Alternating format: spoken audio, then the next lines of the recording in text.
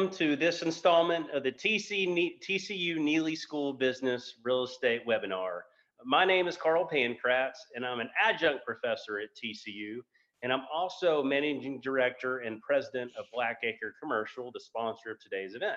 So Blackacre Commercial, we're mortgage brokers that specialize in HUD, Fannie, Freddie, and agency overall financing. We work with cities and their economic development departments, and we work with businesses to handle their consulting needs. Today we have a great guest that couldn't be more experienced in affordable housing, and we're excited to really devote a lot of time to that. But first I wanted to see if Christina was on today. Christina, are you on? Okay, I don't think so. I know that from a TCU perspective, there's a lot going on as we prepare for I guess on-campus teaching this semester. I know Christina's probably busy with that, so won't get the typical update from TCU today, so we'll go straight to our speaker. So a little bit about Jeff.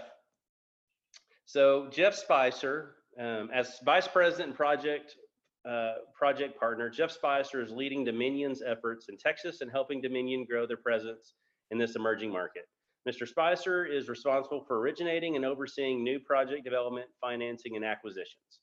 Mr. Spicer joined Dominion in September of 2017, but has a long-term relationships lasting more than 10 years as a consulting partner for Dominion. He has over 25 years of experience in affordable housing, where he has worked to develop successful ventures in the state of Texas and across the southwestern part of the country. Prior to joining Dominion, Mr. Spicer was co-founder and principal at State Street Housing Development, where he developed affordable housing in Texas and the Southwest. He currently owns more than 1,000 affordable housing units and has developed over 6,000 units nationwide. Mr. Spicer holds a bachelor's degree in economics and international business and a master's degree in real estate finance and investment, both from the University of Wisconsin-Madison. He also holds a Wisconsin real estate license and has been active on a member of a number of boards. Mr. Spicer is a contributor to the Dominion Foundation, which contributes to important housing and social services in the communities where Dominion operates. So, Jeff, excited to have you. And first, I got to start off with, I saw that Dominion is based in Minneapolis. Is that right? That's right, correct. So I've have one experience in Minneapolis. It was probably, I'd say, late May of 2 years ago. I was in Minneapolis on business, so I was in a conference room all day. And so it's late May. I'm like, I heard how beautiful Minneapolis was. So the last day of the conference, and I woke up, I threw in some jogging shorts, and I was ready to just see the Minnesota beauty. So I get ready, go out the elevator, right out the front door, and it was 33 degrees. So quickly I ran back in that front door, up to my room, and found the first Southwest flight back to Dallas. So hadn't really got to experience the beauty of Minneapolis, but there's so many great countries that were born out of there. So excited to hear Dominion's another one of them. Yeah, well, thanks, Carl. Yeah, Minneapolis is unique. It's a great city. I'm not actually I'm from the Midwest. I'm from Wisconsin originally, in the Milwaukee area, and spent my first 30 years in Wisconsin, and before moving first to Atlanta, then Florida, then winding up here in Texas. So now I've been a Texas resident the last 17 years, and that probably gives away my age a little bit. I'm happy to be here and happy to be doing development in the great state of Texas. Okay, so obviously you said you're from the Midwest and you choose Wisconsin, which is one of the top real estate schools in the state. Did you know kind of as you were getting into school that you wanted to go into real estate? Did you have a family member in real estate? No, actually not. So when I first started, I did my undergraduate degree in economics and international relations, and probably like a lot of college students, I went in with absolutely no idea what my job was going to be when I got done. So I graduated with my degree in economics and international relations, said, well, wow, now what? So the first thing I did out of college was I ended up painting houses for a real estate investor. This man was someone who owned, 50 to 100 single family, duplex, fourplex, triplex units in the Wisconsin area. And so my first job out of college was painting houses. And that's when I said, you know what, this guy has a pretty good lifestyle. Maybe I could, be all right and do all right in real estate. So I went on from there. I worked actually for Bank One Trust at the time in the trust department, understanding a little bit more about financing in the world, and then went on from there to go back to graduate school in the real estate department, and that's where I got my master's degree in real estate. And that's basically how I got my entry into commercial real estate, was painting houses for an investor. Not the normal way, but it was a sideways into the world of real estate. So Wow. There's still, there's something to be said about, having a role model or just seeing somebody that's been successful, inspiring your success. So, and judging by the painting behind you, your love for paint still continues to this day. Still continues to this day. That is true. I do love my artwork. So the paintings, that's something that'll always stay with me. That was my beginning in the business. You obviously, so you go back to graduate school, you decide that, hey, I want to make a career out of this. So what was your, you graduate, what's that first job? So the first job out of grad school was working for a nonprofit in Madison, Wisconsin, and in that role, I learned the affordable housing business.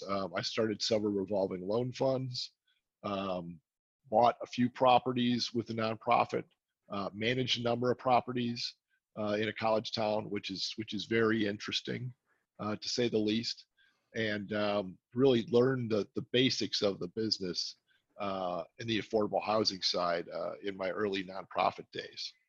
So that was the start, and from there that led me on. Well, Jeff, let me stop you right Sure. there. So, I mean, there's a lot to unpack there. So you're learning property management, obviously by working on the houses around you, but, did the nonprofit also allow you to start putting in applications for tax credits or was that kind of job number two? That was kind of job number two. So the nonprofit, we did buy a number of affordable housing. It was used not necessarily in the Section 42 program, but we used home funds, CDBG funds, and I used some of those same funds to start the revolving loan funds that we have to both not only do it ourselves, but help other people in the community provide affordable housing in Madison and the state of Wisconsin. And so that was really part of our goal. We had a socially conscious investing fund where we had a number of socially conscious investors that at the time when rates were 8 to 12%, were investing their money in a socially conscious way at 3 to 4%, really looking for some small return, but really looking in the greater return of trying to provide affordable housing. And so that was a very interesting entry point for me, and has really guided me. Affordable housing is a great way to give back. Yeah, I do very well, but at the same time, it's a great way to give back. Yeah, absolutely. So you leave the nonprofit, and what's job number two? Job number two, well, I moved to Atlanta. So when I was in grad school, I broke my neck. Sounds funny. So, but that's true. And I broke my neck in grad school. And I'm a quadriplegic, floppy hands, use a wheelchair. So I promised myself that when it got warm, when I got to a point where I could do it, I would move away from the cold weather, as you expressed in the Midwest, and move to warmer climates. Wheelchairs and snowbanks don't mix very well. So I chose, after working for the nonprofit for a few years, I had developed a pretty good reputation. I moved to Atlanta to do consulting in the area of affordable housing. Did consulting there for about a year, and then a company picked me up and said, hey, why don't you move to Florida and run a branch for us that does underwriting for the state of Florida and loan servicing and compliance monitoring for the state of Florida. And so I moved to Tampa and ran a branch there that did that for 2 years. And then from there went on to work for a developer in Jacksonville, and we started doing developments all over the country. We had developments in Florida, Georgia, Illinois, Indiana, Texas, Colorado, New Hampshire, Virginia. we were in a number of different markets looking at developments everywhere in the Section 42 world. And so going from the underwriting side, the consulting side, and then the development side, I finally found that I enjoyed development the most. And so that has continued my career and, has gotten me the next 20 plus years in affordable housing. Wow, So, Jeff, what a story! What a story! So, kind of, you mentioned that you mentioned some terms like home loans and some of the other aspects of Section 42. Just very briefly, when somebody's looking, obviously, so the big picture here is that, there's a cry for more affordable housing. But from a market rate perspective, if you don't get any kind of, whether it's equity or you don't get any money brought to the deal, you're just doing a straight market rate. There's just no way you can make affordable rents work. There's construction costs, there's material costs. I mean, there's too many factors that continue to escalate in price that make building a product, at market rate with no incentives from a city, state, local, a plausible reality, right? So that's sure. why, in a way, there's a Section 42, there's home, there's CHODO, there's a lot of different ways. But would you mind just going through, if somebody, let's say somebody wanted to I want to develop a affordable housing, what kind of sources of money are out there to subsidize the costs of a market rate deal, basically? So the first thing I tell someone when they say they want to develop affordable housing is I say, don't do it. But I mean that in several senses. Don't do it without a lot of knowledge of what you're going into. Don't do it without a good consultant. Don't do it without good legal representation, and a number of other things. I've given a presentation on that at the National Association of Home Builders for all those home builders that want to get involved in doing exactly that, is providing affordable housing. But as you mentioned, so Section 42 is an IRS regulation or code, and that provides each state an allocation of tax credits on an annual basis, and those tax credits then are allocated to a project. The project then turns around and sells those tax credits, and those tax credits, the equity raised from selling those tax credits, is then turned into the equity for the project. Generally, the investor there is what they're buying as a tax return. So you are getting them a dollar for dollar reduction in their taxes over a 10-year period in return for the equity they're providing. And you, in return, are agreeing to maintain the rents and those apartments as affordable for initially a 15-year period and most likely a 30-plus year period. So the equity raised there is providing, if you're using a 9% credit, which is the competitive credit, roughly 90% of your capital stack. So when you use a 4% credit that comes along with taxes and bonds, you're getting roughly 30% of your capital stack. And there's different regulations that go into each one of those. So that's basically the Section 42 program in a very reduced nutshell. Then we can use other financing sources, whether that's local TIF funding, or whether it's federally. They have both home and CDBG programs. CDBG is a community development block grant program, and the home funding is it's basically a program that provides additional sources of funding for, in some cases, single family. The way I use it is for multifamily, but again, it's really designed to provide affordable housing. It's a supplemental program to provide. In some cases, it's home repair. In some cases, it's down payment assistance.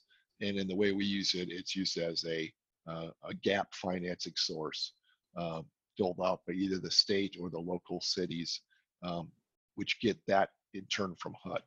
So that is another mechanism, another financing tool in the toolbox for affordable housing. Yeah, there's a lot. So, the 9%, obviously you hear, somebody hears, wow, 90% of the cap stack. Wow. I mean, give me a piece of that. I can figure it out. Can you talk about, you mentioned how competitive it is. first of all, talk about how competitive it is. And second of all, I mean, are there any tips to separate yourself in such a crowded field? Um, the tips for separating yourself are one, start with someone who has a great deal of experience. And if you don't, you go out and find the best consultant you can find to separate yourself. The other tip there is, for example, in Texas, for every one project that gets done, we probably have 5 or 6 applications. So it's extremely, extremely competitive. And as you said, that's why some people say 90% of your capital stack, I want that.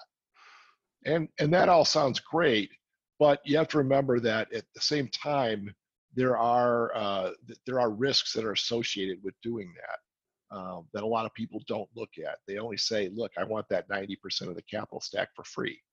And that sounds great until you realize, well, my rents are capped. And if the cap is based on the area media income. So if the median income for something doesn't go up for 10 years, and that we've seen a lot of increases over the last 10 years, which is great, but there have been historical periods where it hasn't. There were periods in Texas for a while where we had 5 to 6 years of no increases in the area media income. And when that happens, your rents don't go up for 5 to 6 years. At the same time, your expenses do. Your property taxes go up. What you're paying your managers go up. What you're paying, for utility costs go up. And at that point in time, the property isn't financing itself. They're looking to you as a developer to say, well, we earn 500,000 and we have 600,000 annual expenses. Can you make up the rest of that? So there are risks inherent in the system. Kind of to that, looking big picture, there are, you see these incentives available, and you see all the articles that mention, hey, we need more affordable housing. Has it gotten any easier? It really hasn't. In fact, it's gotten more difficult as we see. We're having labor shortages right now. We see the cost of production continually increasing. I'd love to see a day when we actually have production costs of housing going down, but that's just not the case. So we're in an ever spiraling upward climb of pricing. We've seen rents go up, but we have expenses that go up just as fast. Given the time of COVID right now, we have labor shortages, believe it or not. We don't have enough qualified people in the labor industry to build the housing. And because of that, you'd think, oh, look, we have 20% unemployment. We're lacking people in the affordable construction industry specifically that are skilled and know what to do. As crazy as that sounds, and that is continually pushes prices up. You mentioned COVID, so we'll just go down this road. So, from a landlord perspective, since kind of March to, really through July so far, I guess we're 8 days in, people have been paying rent. I think across the country, asset type, people are still paying rent, whether, it's studies by NMHC, it's studies by local brokers. But the question is, what happens July 31st? Now, for many, obviously there's some that have the belief that the A-class renters are the ones who are going to get hit the hardest. That's due to a number of factors. One, that, white collar jobs haven't really been affected, but there's a lot of data says that white collar jobs are about to be affected in a heavy way. Obviously, there's some that believe that in recessions or downtimes, Class C people, the Class C units, are the units that are always the hardest. From an affordable housing, whether it's, a voucher, whether it's those that are paying, area MAI of, we'll call it 60 or below, or even 80 or below, is this a sector that's a little bit more resilient? It depends. There's a little hit and miss. So our portfolio is comprised of about 35,000 units of affordable housing spread through 21 states right now.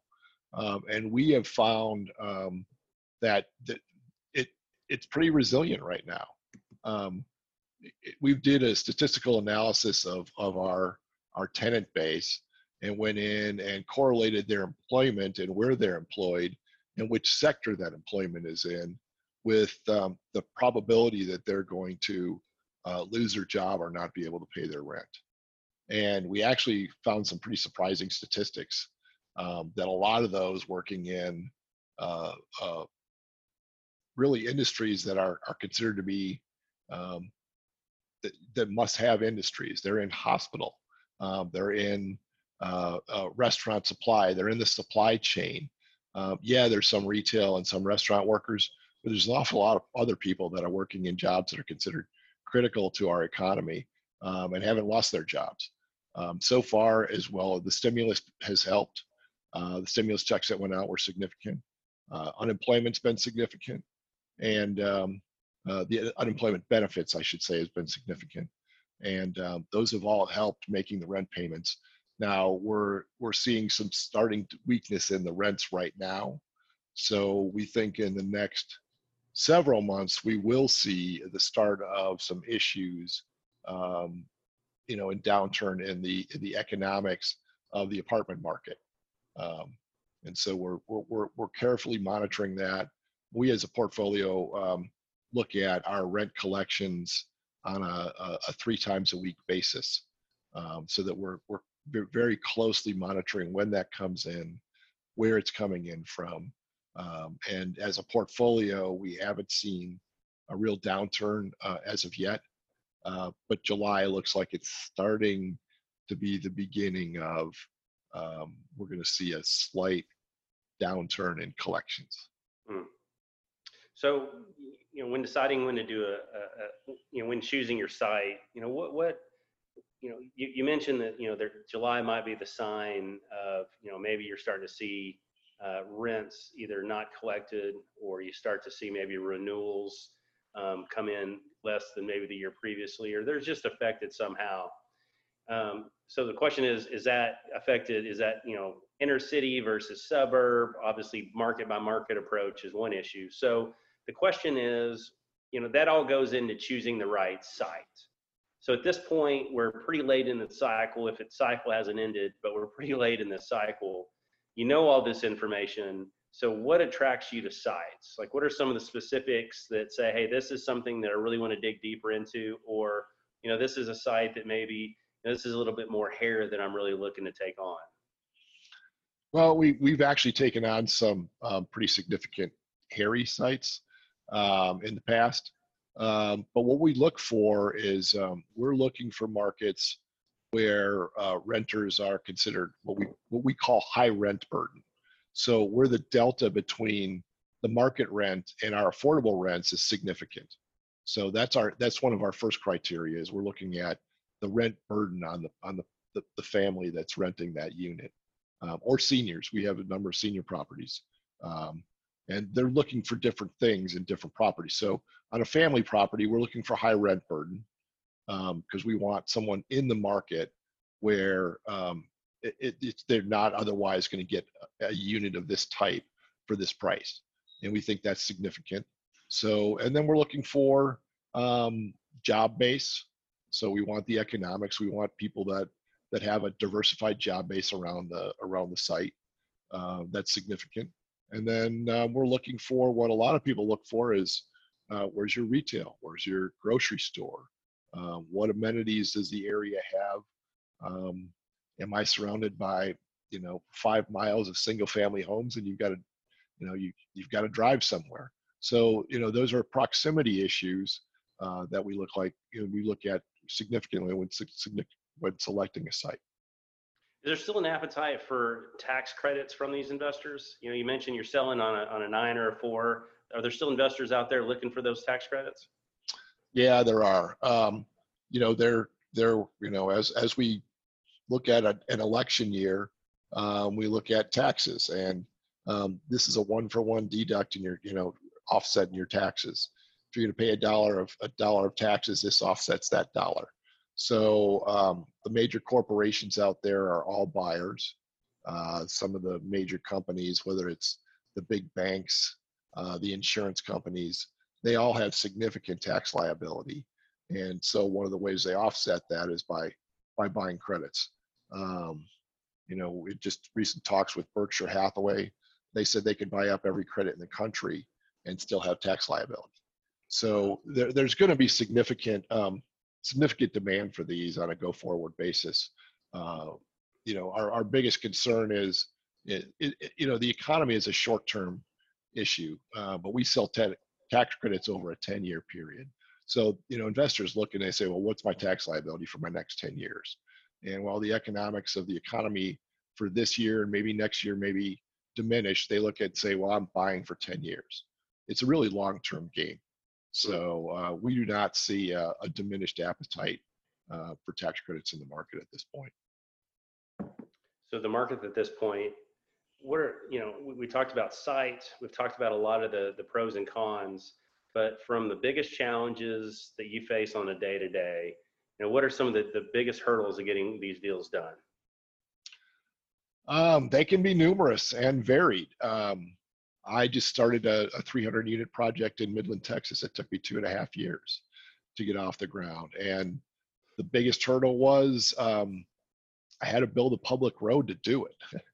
And the red tape about getting a public road built really hampered the project. So that was a significant issue.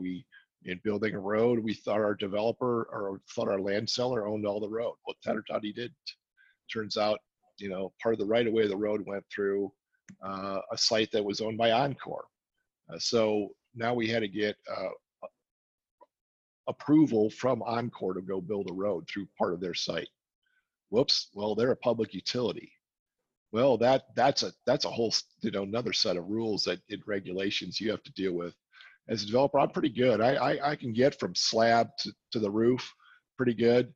But when you say I have to go start to deal with Encore and permitting of roads, that's a whole different process. And decide, in and of itself lends itself to a whole different set of, red tape and opportunities that you're just not used to. So that was a real challenging process. And some of the other things that we deal with on a regular basis, we have a great need for affordable housing. Being in the Dallas-Fort Worth area, we have a 40 to 50,000 unit need for affordable housing right now. And, economists are saying we're going to grow at a rate of 130,000 a year for the next 10 plus years. So when we look at that, we're saying we're going to add another 5,000 units of need for affordable housing over the next 10 years on an annual basis. Another 50,000 units. We're already 50,000 short.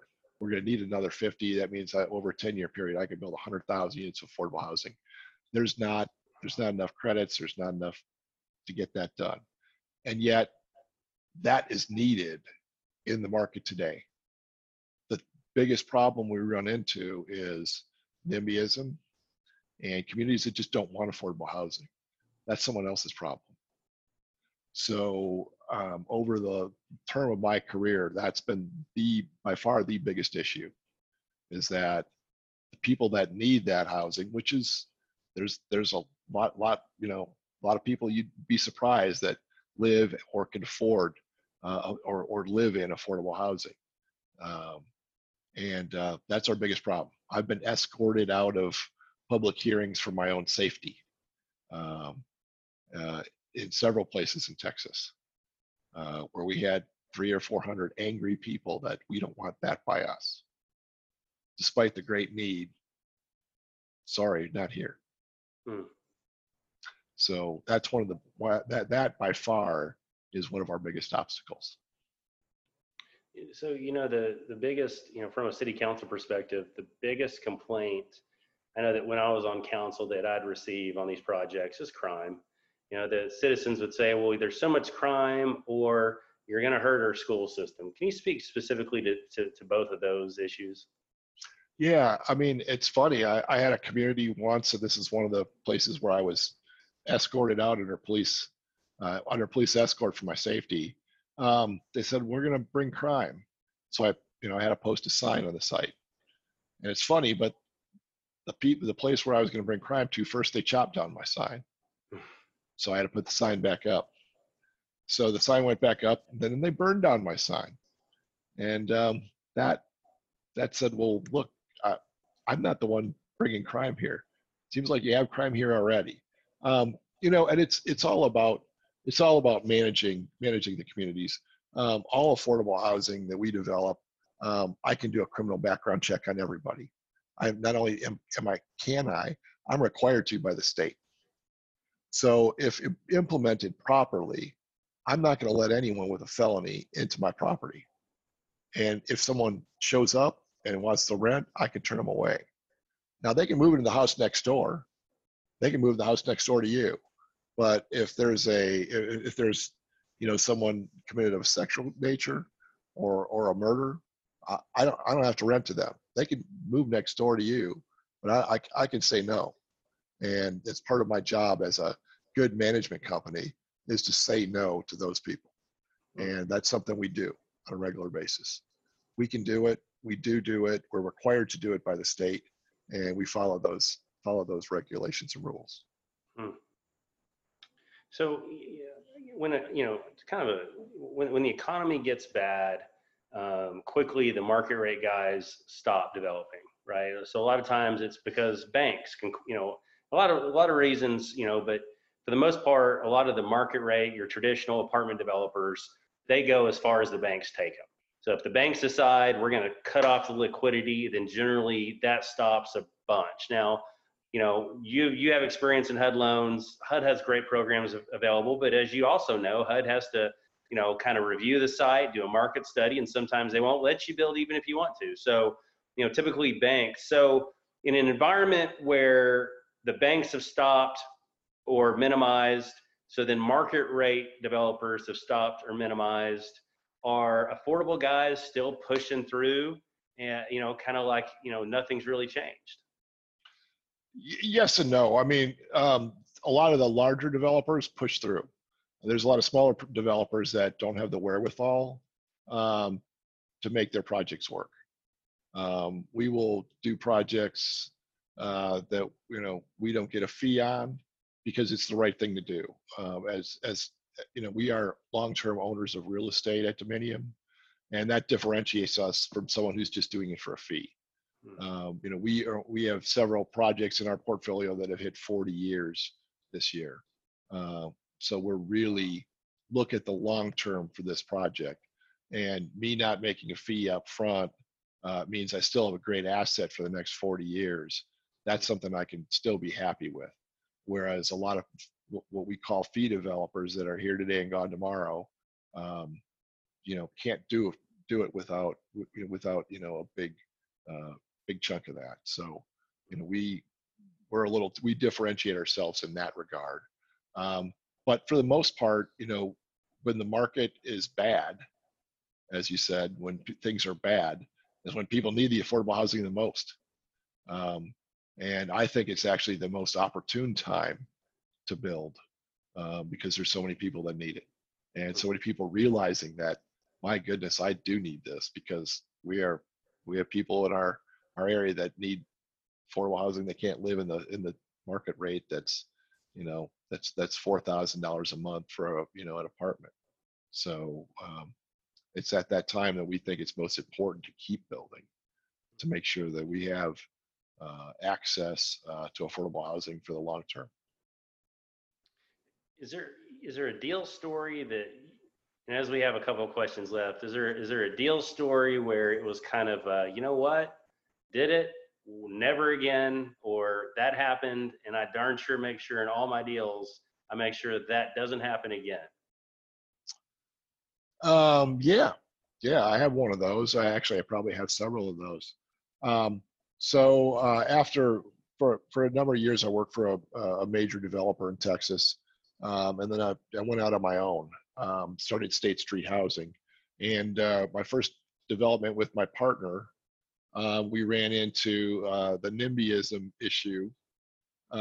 We tried to build affordable housing on a golf course, and I won't say which city, both family and senior, but politically, we were turned down and turned back, despite the fact that it was zoned, it had everything needed, but we were turned away politically.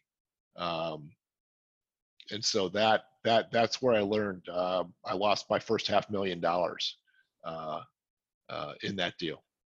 Wow. So going home from one of those meetings, my wife turned to me and said, "Never again." This is when you have that kind of political opposition. Never again. Go find deals where people want you to go. So that was one of the big issues. And as I mentioned one earlier, I don't think I want to build any more public roads.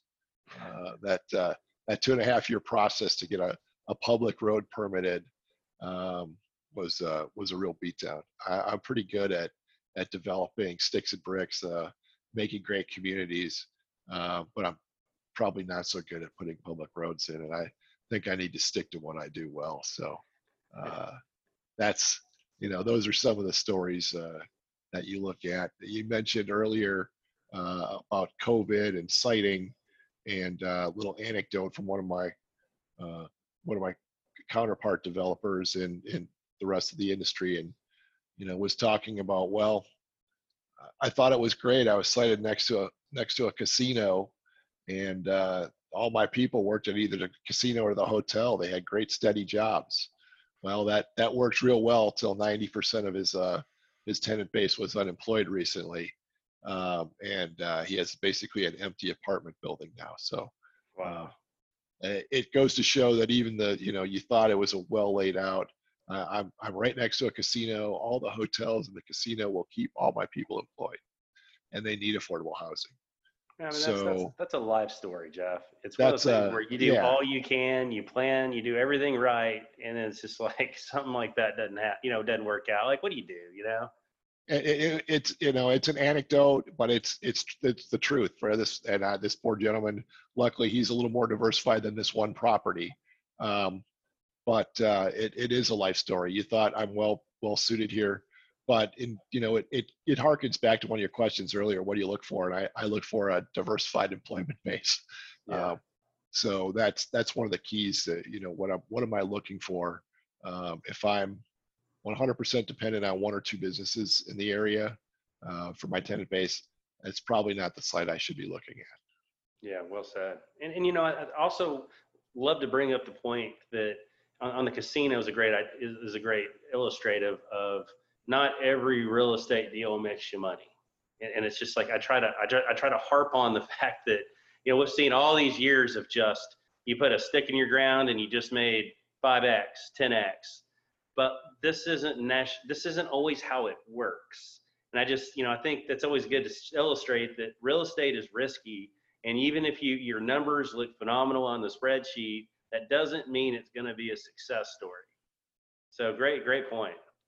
Yeah, there's a lot of people see, well, man, you make these big fees and these are great, but they don't see the risk that comes with that when you're signing on the dotted line and saying, my family's entire net worth and lifestyle is guaranteed when I sign this. And I take a risk every time that I'm not next to that casino, that doesn't happen to me, that we don't have stagnant area media incomes for the next 10 years. And I'm going to be writing a check every month to make that mortgage payment, so I can support this property, because I don't want to be the guy filing for bankruptcy. Yeah. So they see the fees and they don't see the risk that's associated. That is a real lesson that in what society sees of real estate development. They don't ever see they see the glitz, they don't see the risk. Yeah. So we did have a question come in, and it is a little technical. I promise you there'd be no math involved. So if you don't want to answer this, don't have to. But Ian wrote in a question that says, the Section 42 LIHTC LURAs I've read include an option for nonprofits to buy out these properties after the extended compliance period at the debt plus taxes. How do you make money with no capital gains or equity? Not all LURAs are structured that way. So, and there's ways around the LURA. So, for example, at year 15, what we often do is we will re-syndicate a property. So we'll go in and put another extended use period on it. So And there's lots of properties that trade after year 15. In fact, we look at that year 15 event at the end of the initial compliance period as that's our capital event. And that's the time to recapitalize the property, whether it's through a refinance and a rehab, or to go in and get additional credits placed on the property for the next 15 years. And that's really the way to keep properties in the program, is to make sure that they're recapitalized on a regular basis, and get the rehab that they need. There's a lot of places that don't see that, and they're just saying, well, just run it out to the end of the 15 or 30 or 40 or 50 years. In fact, some places, we developed one in Michigan that, in order to get the deal done, you say, I'm going to be affordable housing in perpetuity. Yeah, that's a tough one. And you're going to be affordable for perpetuity, but unless you can recapitalize that, no one wants to live in something that has been built in year 1, and in year 50 there's been no maintenance. So it's one of those other lessons of, you got to take care of your properties too, and you got to recapitalize them to make sure that they're renovated and have proper maintenance for the long term. I don't know if that answered your question, but there's a sales event along the way that can potentially counteract that right of first refusal you talked about. So I always like to end these with the question of just, are there any nonprofits you're working on, or charities, or anything that you're kind of involved with these days? I'm working with, and actually have a call with them on Friday, Family Gateway. They help families that are experiencing issues in temporary homelessness. A lot of people see the homeless man, woman on the street, and that's a portion of the population, but they don't see the families. And there are really families that fight serious homelessness issues, and it's not necessarily all their fault. And so we try and make sure that we have a place for those people and a home for those. In fact, we're working very specifically in some of our properties here in the Dallas area to make sure that the Family Gateway folks get housed appropriately. It's not a handout. It's a step up, so that those people can resolve their whatever issue that brought them to homelessness, because a lot of them, they're not by their own choosing. So that's what I'm working with. On a national basis, we work with Catholic Charities. We did a $100 million development with Catholic Charities in Minneapolis area for the Dorothy Day facility up there, and they serve, I think, somewhere upwards of 200,000 meals a year, providing services for their residents. And we did that on a pro bono basis for the Catholic Charities. Part of our Dominium Foundation, we do pro bono work with a number of different nonprofits in various communities around the nation, to say, give back of what we do. So we give of our time. I think that project took several thousand hours of man time on our part, that we donated and just gave back to the Catholic Charities to make sure that project happened. And we're doing that in a number of other communities around the nation. So that's there's a number of different communities, but Catholic Charities is one, and Family Gateway is the other. That's great. Well, I think that's a great way to end this conversation. Jeff, you gave us 45 minutes of your time. Thank you for the gracious advice and just general thoughts, and we really appreciate you for joining us today on the webinar. Thank you, and thank you everybody that attended today. Thank you. Thank you. Uh-huh.